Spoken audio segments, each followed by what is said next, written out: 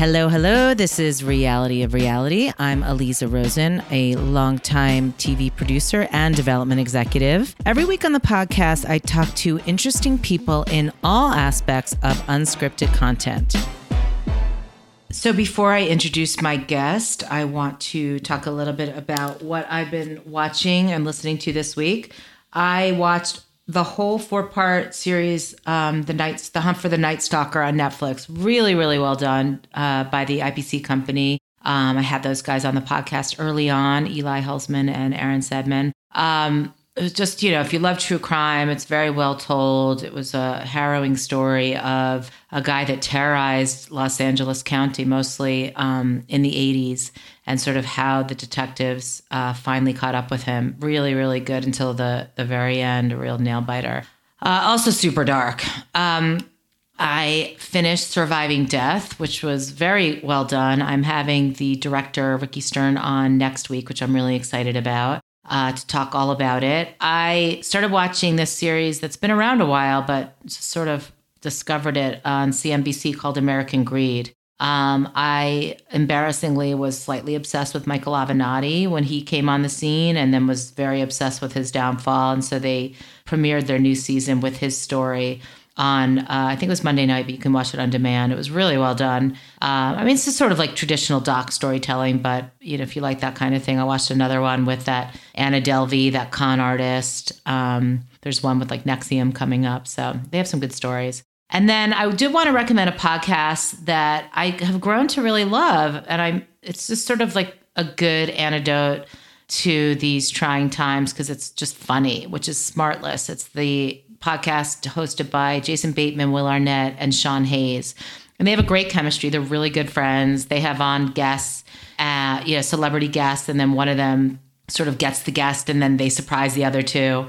And they keep it really light. I highly recommend the Marty Short interview. I was laughing so hard. Always stay tuned for their banter after the episode. For some reason, that's become my favorite part. And I also really love the Julia Louis-Dreyfus and the Bryan Cranston interviews. So I'm making my way through those on my morning walks, and I recommend it.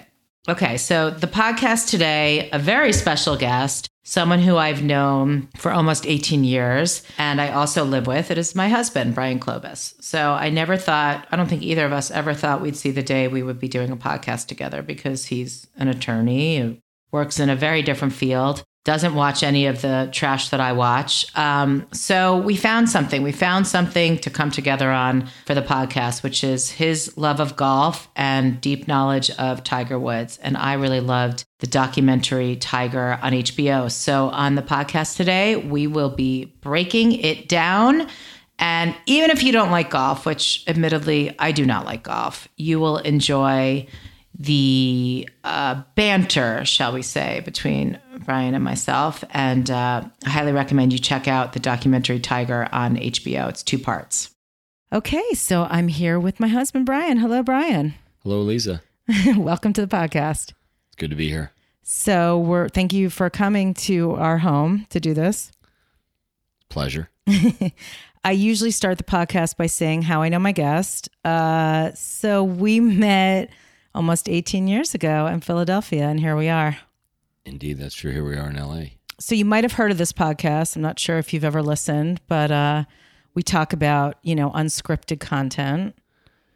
Is it reality versus reality? Yeah. Exactly. Reality of reality, right? Yeah, exactly. I've heard of it. Okay, good. Well, don't strain yourself to listen, of course.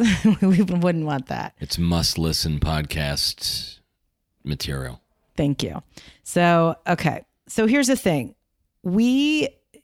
I thought, who could I talk to about this documentary? Because who loves golf more than you? In terms of, there might be people in the world, but nobody I know, right? So I've been a golf widow probably as long as we've been together. And, it's been a road, but you really love golf. It's a huge part of your life. When did you start golfing? When I was 7. Mm-hmm. So you were a prodigy like Tiger? Prodigy, that's an exaggeration. I was decent, I think, from early days. I was introduced to the game by a neighbor friend of mine. His father passed away when he was young. He was a couple years older than me, and he was in the United Way Big Brother program. His big brother was a big golfer. And they used to go golfing, and I was kind of jealous and, and envious and what's golf? And that looks fun. And they took me out. From that, was the first time I played, that was it. I knew I loved it, and I knew I wanted to play and get good and, become better at it and excel. And I knew it was going to be a part of my life. Okay, just to get the golf out of the way, and for any golfers listening, what's your handicap? Just so we can establish that you're very good. It varies, like usually around 3 or 4. Right, and so for people like me who don't know anything about golf, that's very good. I mean, the funny thing about golf, there are literally 10,000 skill levels of players in the world, with Tiger Woods, for example, being at the very top and the very bottom being really bad golfers, right? So I'd say I'm probably in the top 20%, maybe 10%, but that top 10% is deep.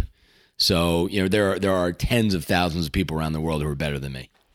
Well, you are committed to it. You have more than 10,000 hours. I can vouch for that. You definitely, I don't even know how many hours. One day you should try to figure it out. In my lifetime? It's years like of millions playing. Probably. Hours. Well, it's years during my Right. lifetime, probably. Right. At least a few years when you aggregate all the golf time. Definitely. Yeah. Okay, so first of all, I want to dig into the doc, and you and I watched it together. We were both excited about it. The only reason that I've sort of ever really paid attention is because to golf on TV is because of Tiger. I've always sort of been interested in him as a figure. I'm curious, first of all, before we dig in, what did you think of the doc overall? It's a really good question. I asked really one good that questions. I didn't anticipate because this is a podcast about the Tiger Woods documentary. I thought that it was well organized. I thought it was very interesting. It actually taught me some things about Tiger Woods that I never knew. So what were those? What were a few? Because I know you were like, oh, I didn't know that. And there were a few things. So what were those things? Not too many, but I didn't know that he had gone so deep into SEAL training. Right? That was crazy. Yeah, that was crazy. I didn't know that. I didn't know how, I knew that he was at one point was really super into working out and a fitness regimen, and that he had gotten bigger. I saw his, I think it was Golf Digest, but also, what was it, Vanity Fair, whatever the magazine spread. Men's Fitness. But also Vanity Fair. There was a big spread where he had his shirt off, and that you could see that he was really working out hard. And I could tell from his playing that he had gotten bigger and wider and thicker. And so but I didn't know about how deep he had gone into SEAL training, where he actually injured himself and put his body at risk. I didn't know any of those things. I'd say, and I didn't really know the full extent of his relationship with his mother and father, in the sense that, I never knew that he had his girlfriend that he was serious about in high school, where eventually they got into scuba diving, and then his parents found out and made him break up with her. I didn't know those details. That I didn't know. I didn't know the extent of their meddling and, involvement in every aspect of his life. I thought that was kind of disturbing, frankly, and troubling. But it certainly helps explain why he did some of the things he did during his career over the recent 5 or 10 years, and it helps explain him also as the extent of his commitment to golf and being successful. Another thing I didn't know, which I thought was very interesting, was there was a moment in the documentary where he's sitting with a bunch of kids at like a charity event or something, and they're all being. There's paparazzi and a bunch of photographers and film cameras and stuff, movie cameras, and they're filming him. And one of the kids turns to him and says, "Wow, this is crazy," or something. Is this something that you're just accustomed to? And he basically said, "You never get used to this." Yeah. And I thought that was kind of sad, honestly, because he's always, and the scuba diving too. One of the things he seemed to love, he said he loved about it, was the fish don't know who Tiger Woods is.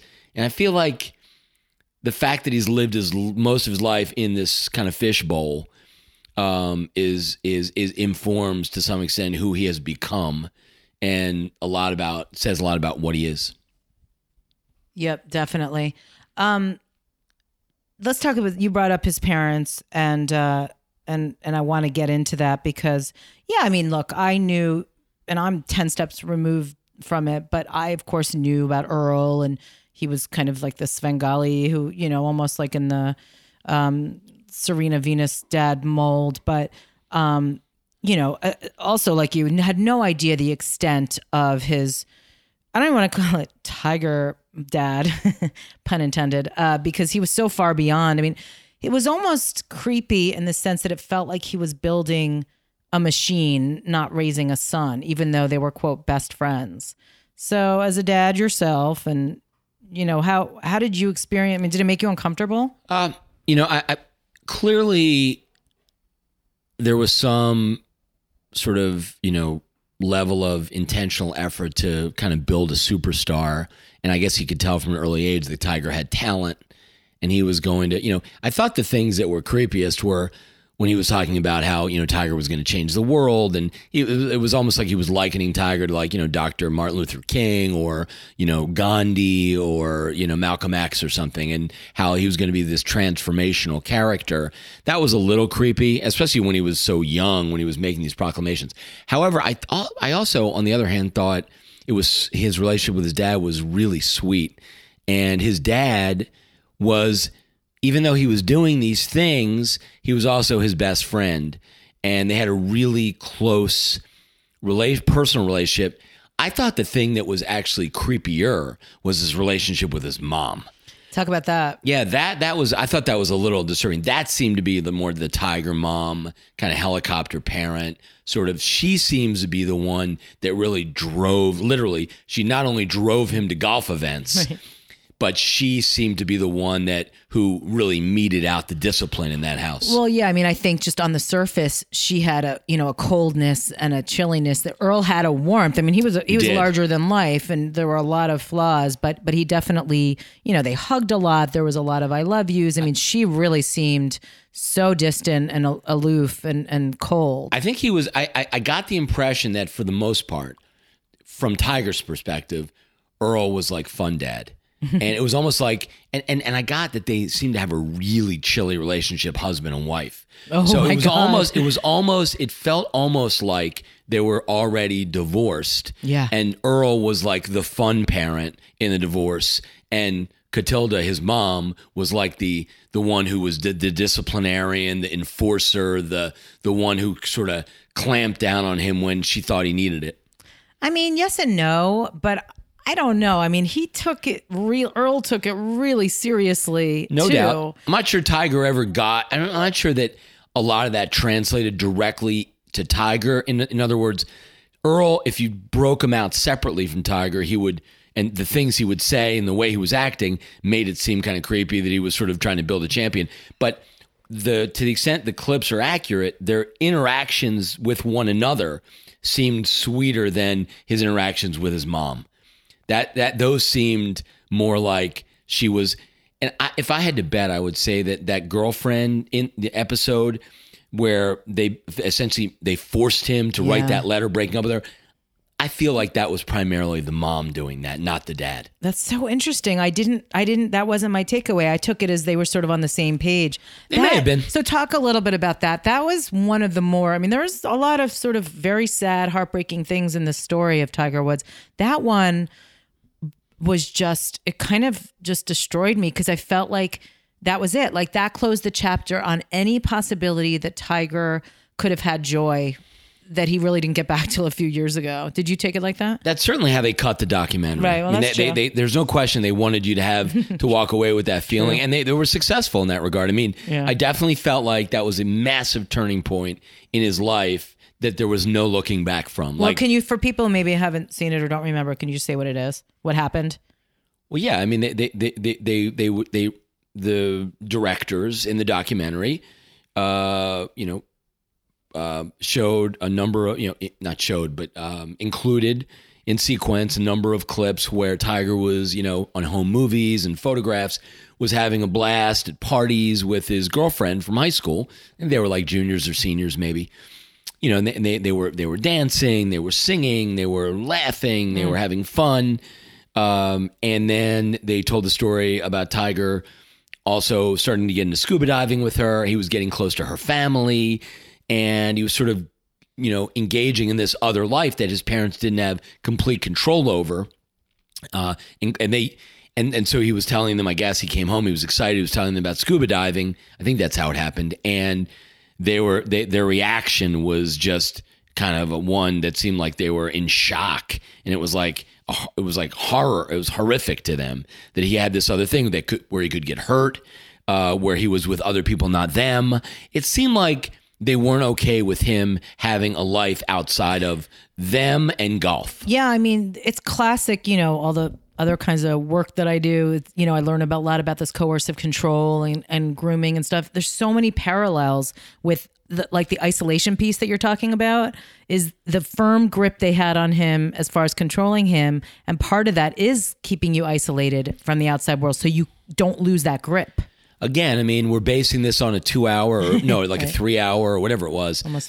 Almost 4-hour documentary, which is, includes only clips and video and footage selected by the directors to tell their version of the life of Tiger, his story. So I'm sure that it's not entirely capturing everything that happened, but if that documentary is accurately portraying the highlights and lowlights of his upbringing, his life, I mean, it was really sad. And I agree that it did seem like he was almost a prisoner in his own body, in his own family, even though he may not have realized it because he was so young.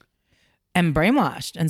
To some degree, probably, extent. Yeah. Well, I was reading an article about the doc, and it said that girlfriend, I'm spacing on her name, that she's never spoken out publicly, and she was really resistant to doing the doc. And then the article went into, I think it was an interview with the directors, and they were saying what surprised them more than anything was even the people who, he basically shunned one of his longtime friends at some point after the whole debacle.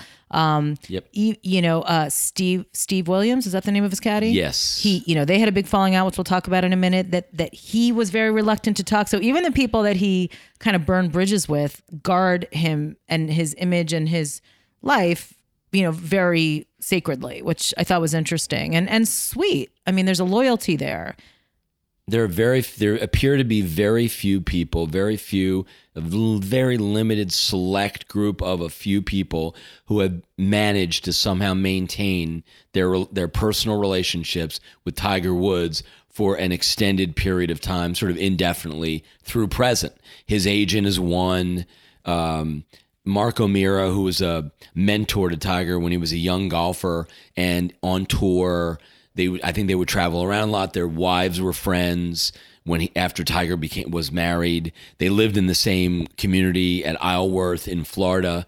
That's the one whose wife was interviewed, right? Correct, yeah. And so was he, Mark O'Meara, for a very brief moment. They were very good friends. But Mark O'Meara is probably 15 years Tiger senior, at least, maybe 20.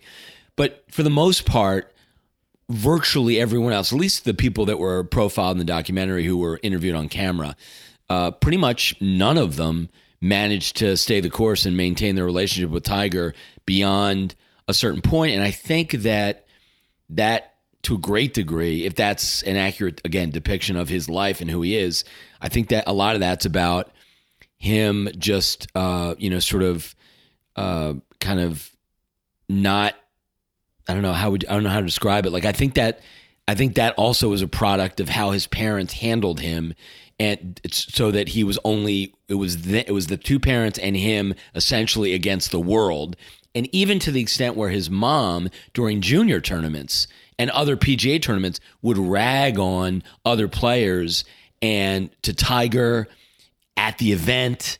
I mean, they were clearly setting it up, his personality, so that it was basically them, Tiger, against the world. Even people that were close to him, eventually, they weren't his parents, so they weren't on the true inner circle. That's interesting. And I think that ability to cut those people off cold turkey is part of, they talked a lot about the compartmentalizing. Clearly. I mean, that, and that's why he's so good at golf. And he's really good at that. They taught him to be really good at that. It's a skill. You have to keep honing. It's learned behavior. Yeah. And that's sad too, because he can't really feel. So sad. I don't know whether that's entirely true, but you can kind of see it on his face and his body, for years. I'm sure it interferes with one's ability to feel real emotion and to, have true, genuine relationships with other people. I feel like the only time until the very end that we really saw emotion, two times, when he would win He seemed genuinely joyous. And when his dad died, and sort of those memories that came back about his dad on the golf, and he just sort of broke down and he was hugging Steve Williams and crying and he wouldn't let go. Like Steve was like, okay, and he just kept hanging on. And I was really moved by that. He was the best man at Steve Williams' wedding. So what happened there? I mean, it's that's his caddy. By there the way. are a couple of books even that have been. Steve Williams wrote a book about Tiger. And by the way, about his relationship with Tiger and the dissolution of their, his caddying relationship and all of it. I mean, about all of it. But yeah, that Steve Williams is not the only caddy who Tiger has had during his PGA Tour career. When he started playing, he had a caddy named Fluff Cowan who had been on tour for a long time. He had caddied for a guy named Jim Furyk before he caddied for Tiger. Was Steve the longest? Steve was the longest, and he was also the one who was there during the Tiger heyday, really. Right. But, for example, it's not these severed ties, these kind of impulsive divorce or dissolutions are not limited to his caddies. He also did the same thing with teachers, with swing instructors. He's had probably 6 or 7 different swing instructors during the course of his career, from junior days through now.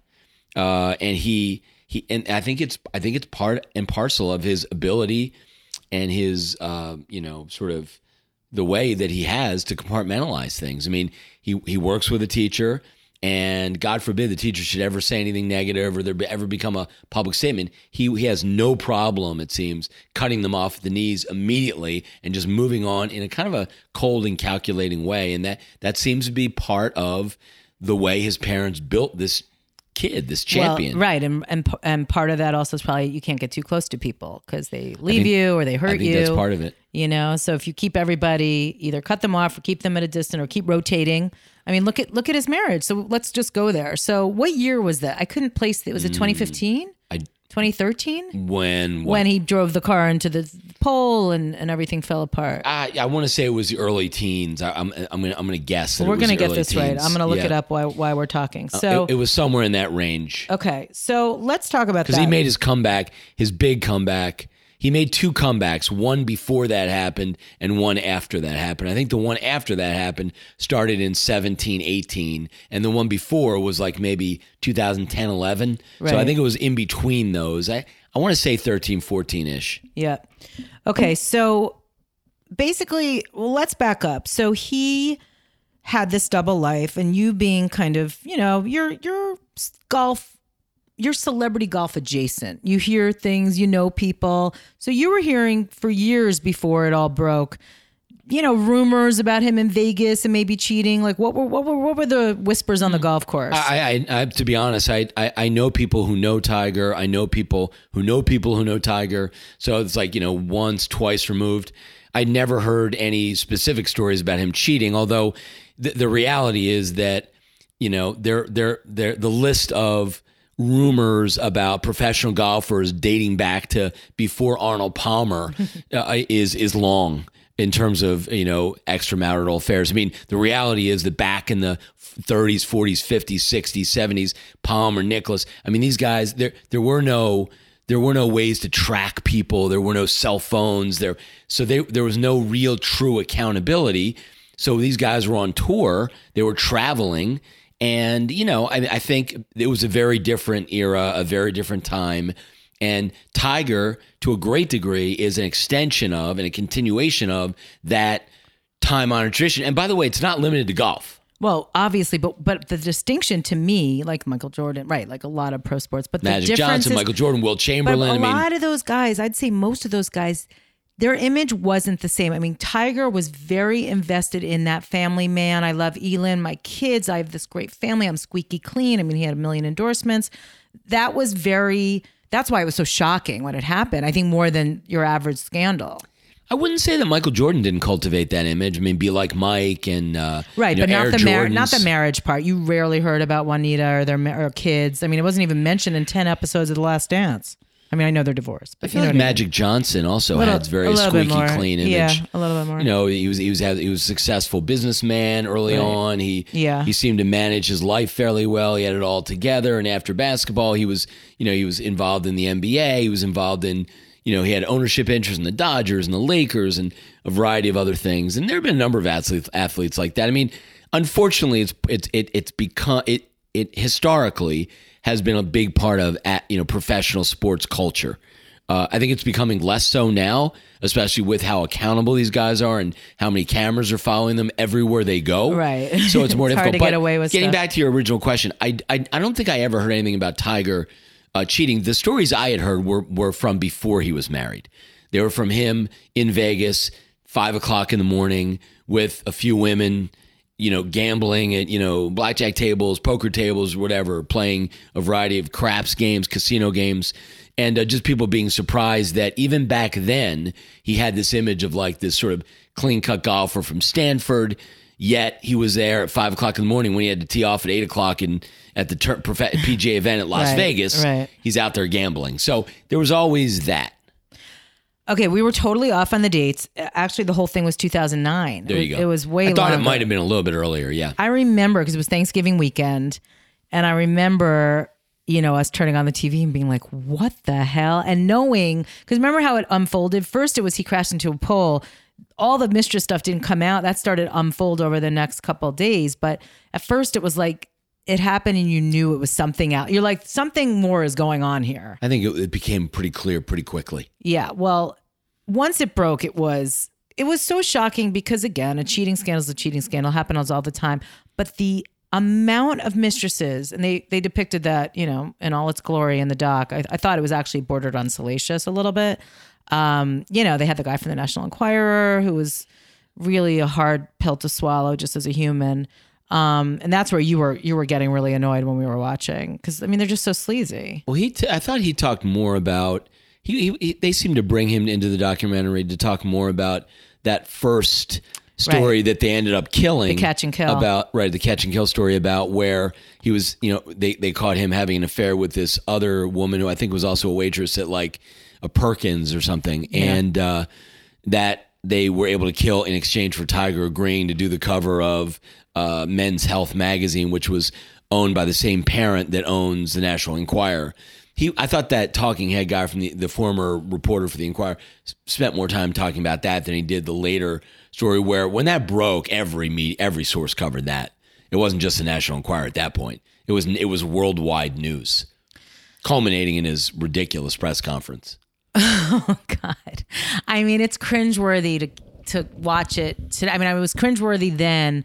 And in fact, that press conference comes up occasionally when I talk in meetings or whatever about, celebrity scandals and like how to handle a scandal as being probably the worst example of a press conference from a celebrity. Yeah, and I would say it's not for lack of, extremely high priced, legal and, PR and marketing talent that was advising him and, sort of ushering him through this scandal. He had the best of the best and they dropped the ball. There's no question that, him just falling on the sword publicly and that press conference with his mom there and all these friends and everything it was painful to watch. Rather than just at some point taking control of the situation and basically issuing a press release saying, look, this is private. It's no one else's business. We're dealing with it privately, and we appreciate you respecting our privacy, or something like that. Right? Yeah, that spectacle. Yeah. And listen, ultimately, it didn't really. Look, the image thing we talked about, right? So it was a brand rub, so to speak, where it really went against kind of what he was holding himself up to be. He lost a lot of advertisers, a lot of sponsors. Yeah, but Nike, they never pulled out. Nike never wavered. It's funny they didn't talk about the sponsorships and who pulled. And again, Tiger's lived a very active and public life. You could do what they did for Jordan with Tiger. You could have a 10-part, or however many parts it was, docu-series. But they chose to do it in two parts. I bet you anything that's in the works because probably the fact that the directors reached out to him from day one and he said, I have something else. And again, that could just be bullshit. But my guess is you're not Tiger Woods and not going to document your life somehow, when you have Netflix doing 10-part series or ESPN and Netflix doing 10-part series. He's an icon. There's no way he's going to let this be his legacy.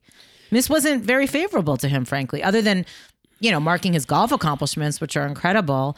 I think for the most part, my takeaway was less than flattering. Yeah, I mean, look, and again, I'm not a golf person, so as a documentary watcher, as someone who enjoys a good story, like the takeaway for me was like 90% super sad and like, oh, he seems to be happier now, and I'm happy for him. Well, I mean, you think about the Jordan docuseries. Ugh, my favorite. Well, it was great, but How dare you? It was great. I loved it too. We watched it together, right? My God, we loved it. It was great, but they didn't really spend very much time talking about Jordan's personal life. I mean, they touched on it. Oh, barely. They touched on it. But that's because Jordan was involved. That's what I'm saying. So, right. Exactly. Right. So this is where I'm agreeing with you that I think there's a good chance if Tiger gets to control his story right.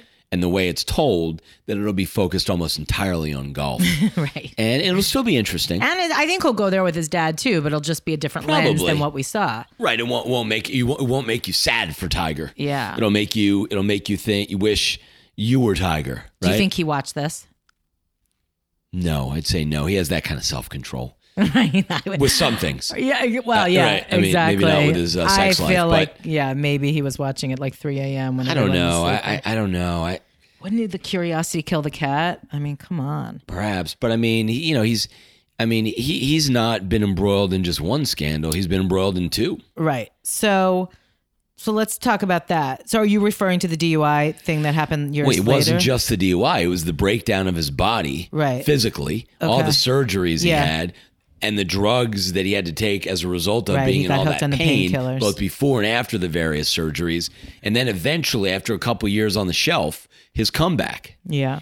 So I want to go back to the first scandal for a minute, because one of the things that always bothers me, more in retrospect as I become sort of, more woke in the last 4 or 5 years. That's not possible. No, believe it or not, it is. I don't agree. I just said to another person I interviewed today that we've all been brainwashed by the patriarchy and we're still recovering. You're the wokest. Thank you, honey. I think our daughter might be the wokest at this point. She's a woke junior. I'm molding her in my image. Well, look, I think they really, and I say the media really slut shamed Rachel Yucatel. I mean, there were other mistresses, and obviously they exploited everybody. I mean, the New York Post had a field day, as they do, but especially Rachel. And I'm not saying that Rachel's like, a feminist role model or somebody that I even want to be friends with. But at the end of the day, and I think she even said it in the doc, I mean, look, it sucks that she cheated with someone she knew was married. Absolutely. Like, I'll judge her. And then lied to that woman. Yeah. I mean, that was gross. They like orchestrated a phone call together where she was like, Elin, I'm not, fucking your husband. Right, so not only did she cheat with a married man, gross. but then she lied to the wife about it. It's gross. But at the end of the day, Tiger did it. Like, and so, the fact that she was hounded relentlessly and basically became... I think she got what she deserved. Sorry to interrupt you. I don't... How can you say that, though? I agree that he's the one with the marital commitment, but she's, she deserves to get blame. torched, I mean, but by the press?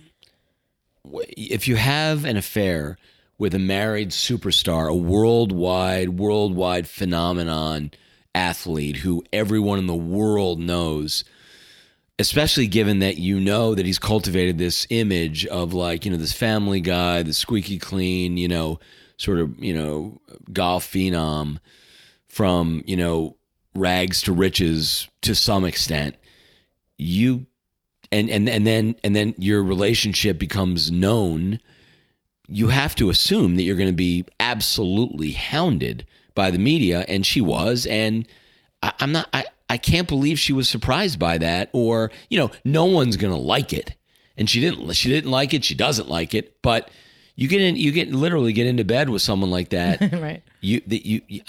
At some point you get what you deserve, All right, fair enough. Well, listen, I will say on the other side of this, she did capitalize on it. For all my reality TV lovers, I watched her a full season on Celebrity Rehab with Dr. I didn't Drew. know she was on that. Okay. For sex. She's a drug addict? She's a sex addict, Brian. Sex addict. So she definitely milked her 15 minutes. And, I guess good for her. She needed money after probably not being able to be employable. But what I want to know about what your take is, because I don't think we talked about this. He had so many mistresses.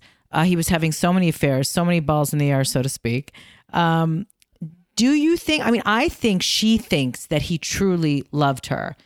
Do you think she was special and that he actually like had, really did love Rachel, or was this just he had an ability to make every woman feel like I that? think probably some of both. I mean, I think he had probably feelings for her, but he clearly had an ability based on the interviews with the other women to make each of them feel like they were special and that they were, special to him and that they had a special relationship that was unique to them.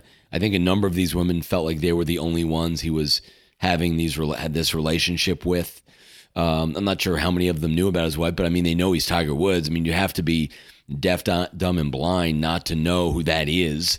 So all you have to do is Google Tiger Woods to know that he's married. So there's no one out there that can say they didn't know he was married. So I don't feel badly for any of these women. I mean, when you have an affair with a high-profile celebrity who's married, who has this image of a family man, and it becomes known that he's sleeping with you, it's going to impact your life.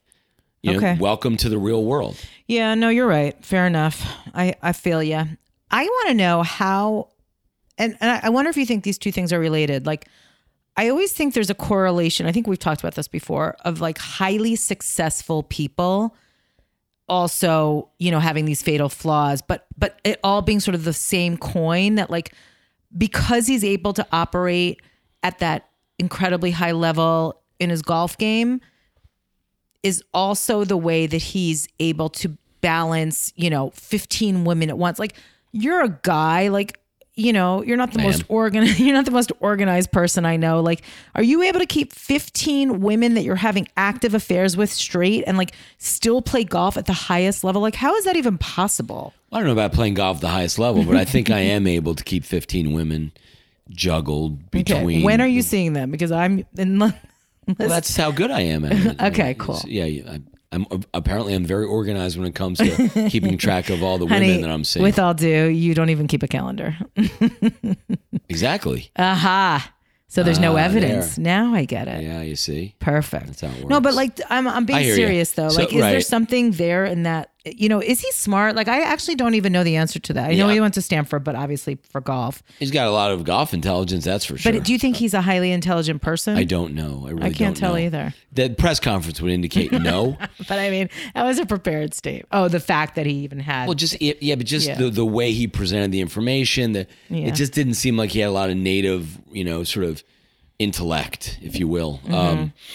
But I don't know how smart he is or not. Mm-hmm. He seems like he's bright enough. I mean, he's probably not, solving any, calculus equations or anything. But I think he's probably, as PGA Tour players go, he's probably on the higher end of the spectrum in terms of intelligence. That would be my guess. Right.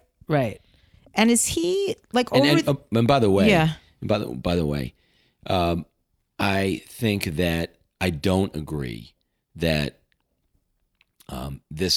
his ability to kind of, again, compartmentalize these women and these relationships is something that is, would be a common link between him and other, greatest of all times or superstar athletes. I think it's unique to his ability to compartmentalize, and he learned at the foot of the master. Yeah, I was just his father was, someone who was clearly a serial philanderer or whatever. Yeah, and they talked in the documentary. There was a whole maybe 10-minute segment where they were interviewing his high school girlfriend. No, the Tigers. One of the golf pros that helped Tiger along was like a coach of his when he was younger, and he was also the golf pro at the club or the course, I think it was a public course, that Earl and Tiger played when Tiger was little. And they talked about how, Earl had this like Winnebago or whatever it was, like a trailer of some sort, and while Tiger was practicing, Earl was, making time or helping to give lessons to these women, students, golf students, pupils, and they would hook up in this trailer along with the golf pro also hooking up with some of these women. Oh God, that upset me. I think I was confusing that part. Now I remember that, but I was confusing that with at one point at one point when he got older, I guess in high school, his dad was like doing it in front of his face and he's like, don't tell your mom. And didn't he call his girlfriend bawling, sobbing? I remember him calling I think there was her something about that. sobbing. They didn't really treat that very much in detail, but that reminds me, I mean, that's so disturbing. That reminds me of Joe Jackson, Michael Jackson's father, because apparently he used to sleep with women. Well, sleep with women. He used to have adjoining hotel, like a suite, and the Jackson boys were in one part of the suite, and he was right there with these women he was cheating on his wife with, and they knew exactly what was going on, and he did it anyway. That was probably the darkest part of the documentary. I can't even go there with the Jacksons, but back to Earl. Yeah, and like you said it perfectly. He learned at the foot of the master, and frankly, the pathology for me is, when I analyze it, is like he was so horrified. Tiger was so horrified by his dad's behavior, blatantly doing this, violating his marital vows with his own mother, and then he tries to separate from him later in his career, and then he becomes him. He became him. What I thought was also, that all happened for sure, and the documentary does a decent job of tracking that, but I thought it was also very interesting, and they didn't really spend a lot of time on this. They probably could have treated it in much more detail, and maybe one day it will be treated that way.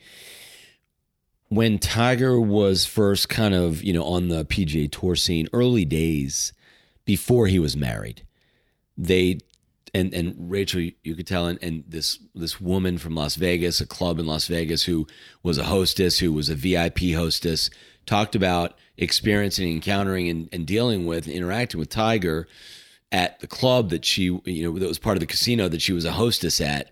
And it was her job, along with some other women, to make sure that these VIPs were taken care of. And so Tiger would be hanging out with Michael Jordan and Charles Barkley at this club. I'm sure, bottle service and all those things, plenty of women hanging around who were trying to connect with athletes. And Tiger was still relatively young, and he didn't understand any of this stuff. He was still kind of innocent. And they had a piece where they said Tiger asked, so I forget who they were interviewing. Michael Jordan. Well, yeah, but I forget who was telling the story. Him. Yeah, I don't remember either. But he was maybe a journalist or something. But that he was talking to Michael Jordan because they were together at this club, and he said, I don't know what to say. What do you say to these women? He said, just tell them you're Tiger Woods. Yeah, that was very. So it wasn't just Earl Woods. Now it's these, arguable. I mean, they're older than Tiger by 20 years, but like big brothers, kind of peers of maybe 15 years old. And people that he probably idolized. I mean, indeed, no question about it. Who are and they're encouraging him to engage in this behavior. Now, it wasn't just them that were doing. I mean, these VIP hostesses, these casinos, everywhere he went. This is before he got married. He was encouraged to kind of become a playboy and act the part of greatest of all time athlete. Yeah. I mean, you and I sometimes differ on these things, but I'm going to say that for me, looking at it from the outside, I think it was pathological. I think he has an addictive personality and gene. So I think the women, and later the drugs, alcohol, or maybe all consecutively, were really about numbing the pain. That the more, sex he was having, the more he was lonely, the more companionship. That was all just ways to soothe the pain because he was in this type of sort of psychic pain. I don't know about that. I mean, I can't weigh in on that. I think that he may be a sex addict. I'm not sure about numbing the pain, but all addiction's about numbing the pain. By the way, just to be clear though, there's no evidence whatsoever, other than when he was rehabbing from his surgeries and in tremendous amounts of pain, and that's well documented just in watching the golf coverage. I don't think there's any real evidence that he ever became addicted to any substances ever. Well, listen. I mean, okay, fine, but when the whole thing went down with Elin and the car, I mean, he was at the very least on Ambien. And listen, I don't judge. I take a sleeping pill almost every night, so.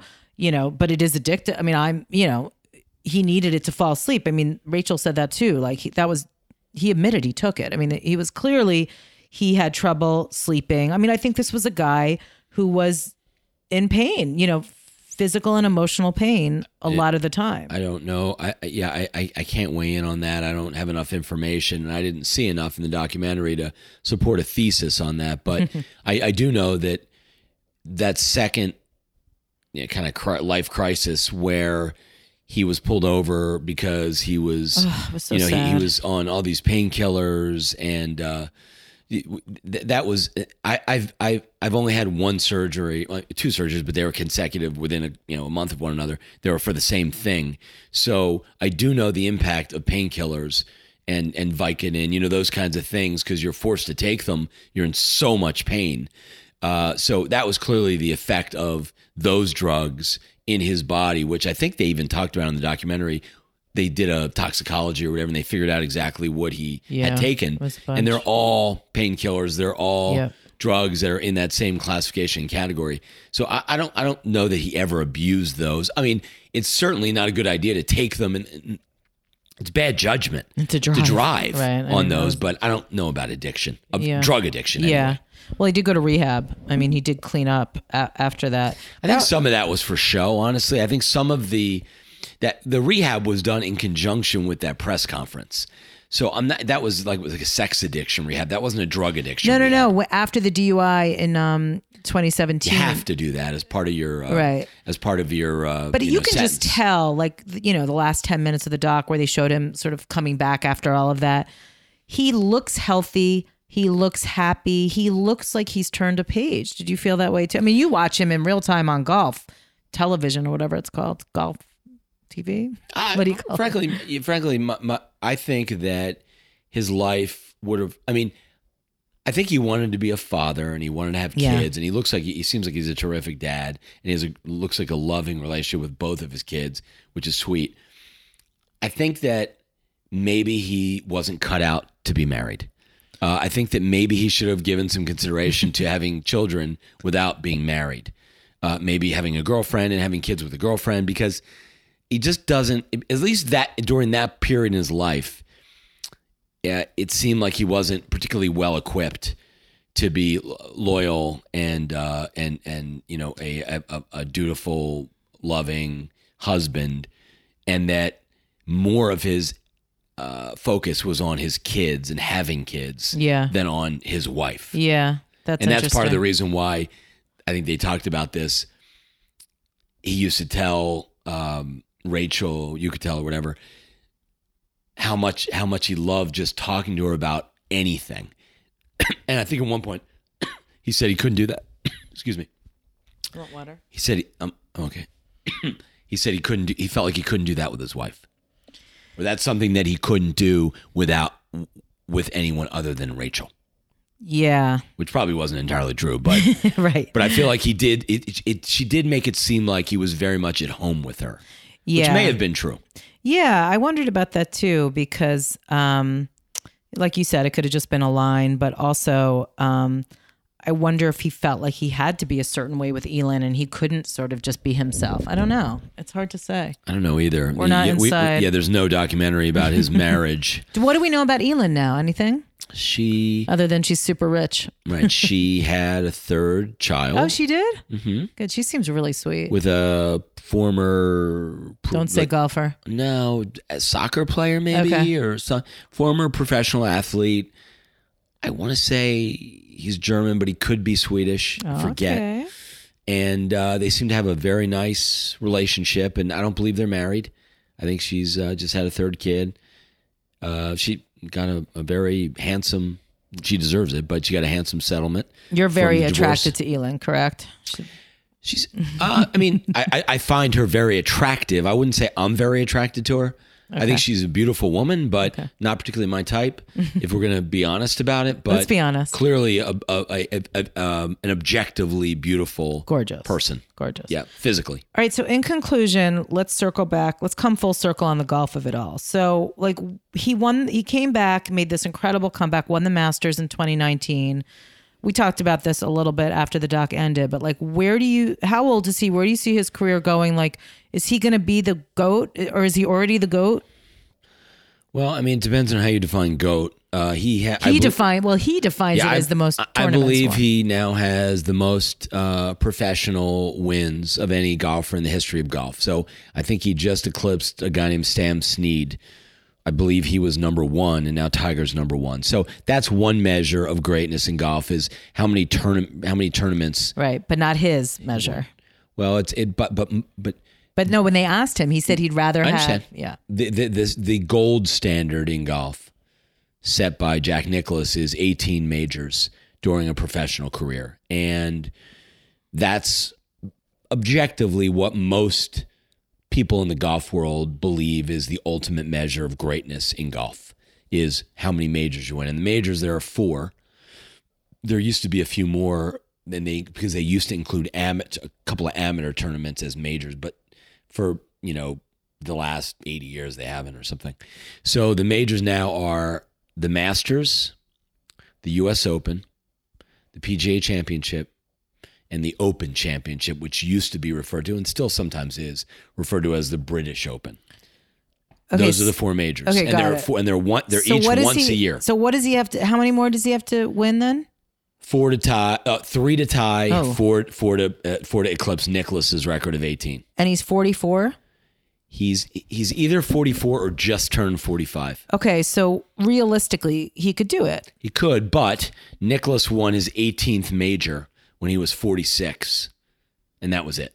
And But Nicklaus is oh no, I'm thinking of Mickelson. He's right, Jack Nicklaus. Right, Jack Nicklaus. Right. Okay. Who was sort of started his professional career like kind of late 50s, and was his heyday was like 60s, 70s, and like the early 80s. Got it. Essentially. Right. Okay. And so that's Tiger. So can Tiger do it? Well, he did win the Masters in 2019. Amazing. He seems to be fairly physically able and fit again.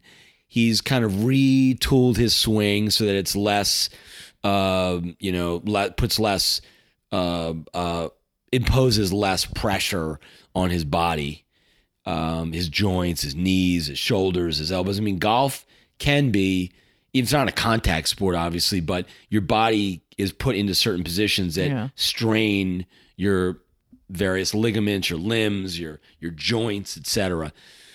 Can he win 4 more to take the all-time record? He can, but I don't think he will. I mean, like I said, Nicklaus won at 46. I don't know that there have been many other professionals in the history of golf who've won major tournaments after the age of mid to late 40s. So there may be 1 or 2.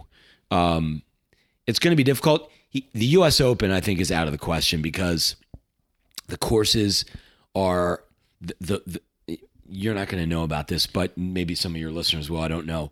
The way they set up the U.S. Open courses, because it's a different course every year, and they rotate about 20 different courses, they grow the rough up like 4 times as high as it normally would be. So if you hit it in the rough, the strength required to advance the ball anywhere near the green is monumental. It's really a young person's event. You also have to drive it incredibly straight, which Tiger doesn't always do. And so I think, and the courses are ridiculously long.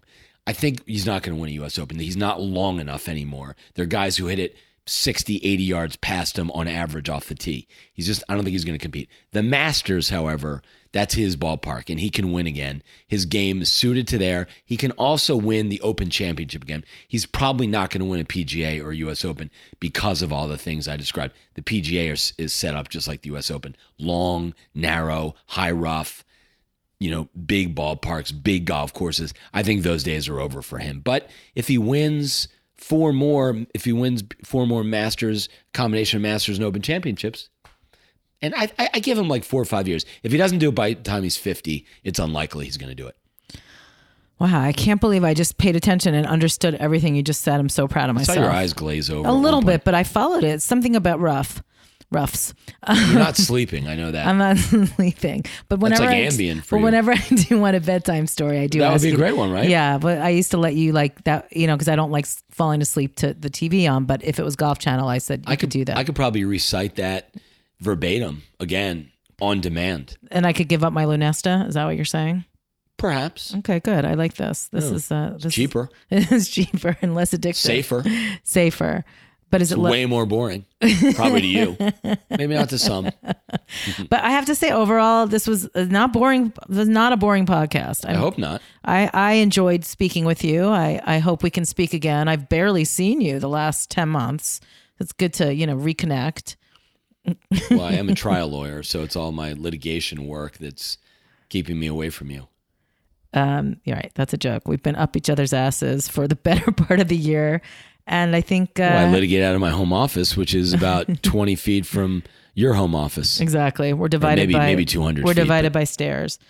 Well, Brian, thank you so much. You were a great guest, and I appreciate you breaking down the Tiger documentary, which everyone can check out on HBO and HBO Max. Anything you want to add before we wrap here? No, this is obviously a passion that I have for golf, and it's anytime I get a chance to talk about golf, whether it's Tiger Woods or otherwise, I relish it and enjoy it. And you're not going to compliment the podcast? What's that? You're not going to compliment the podcast? Oh, the podcast is fantastic. I already did that at the beginning. But I'm thinking. Do it again. I'm thinking like Maude did for the Jeffersons and Good Times. That maybe I could spin off my own golf discussion podcast off of Reality of Reality. What do you think? I think if you do that, I want to cut and credit. Lots of credit. Because Brian's moving on up to the top. Wait, the Jeffersons wasn't a spin-off. Oh, you're saying Maude was a spin-off of Fish and the Jeffersons was a spin-off of Archie Bunker. Thank you. I got both those references. But also, the mom on Good Times. Yeah. She was 227. No. I think Florence was the mom. Florence? Flo? Was it Flo? I don't remember her name on Good Times. 227. No, that was later. Oh, sorry. That was later. Right.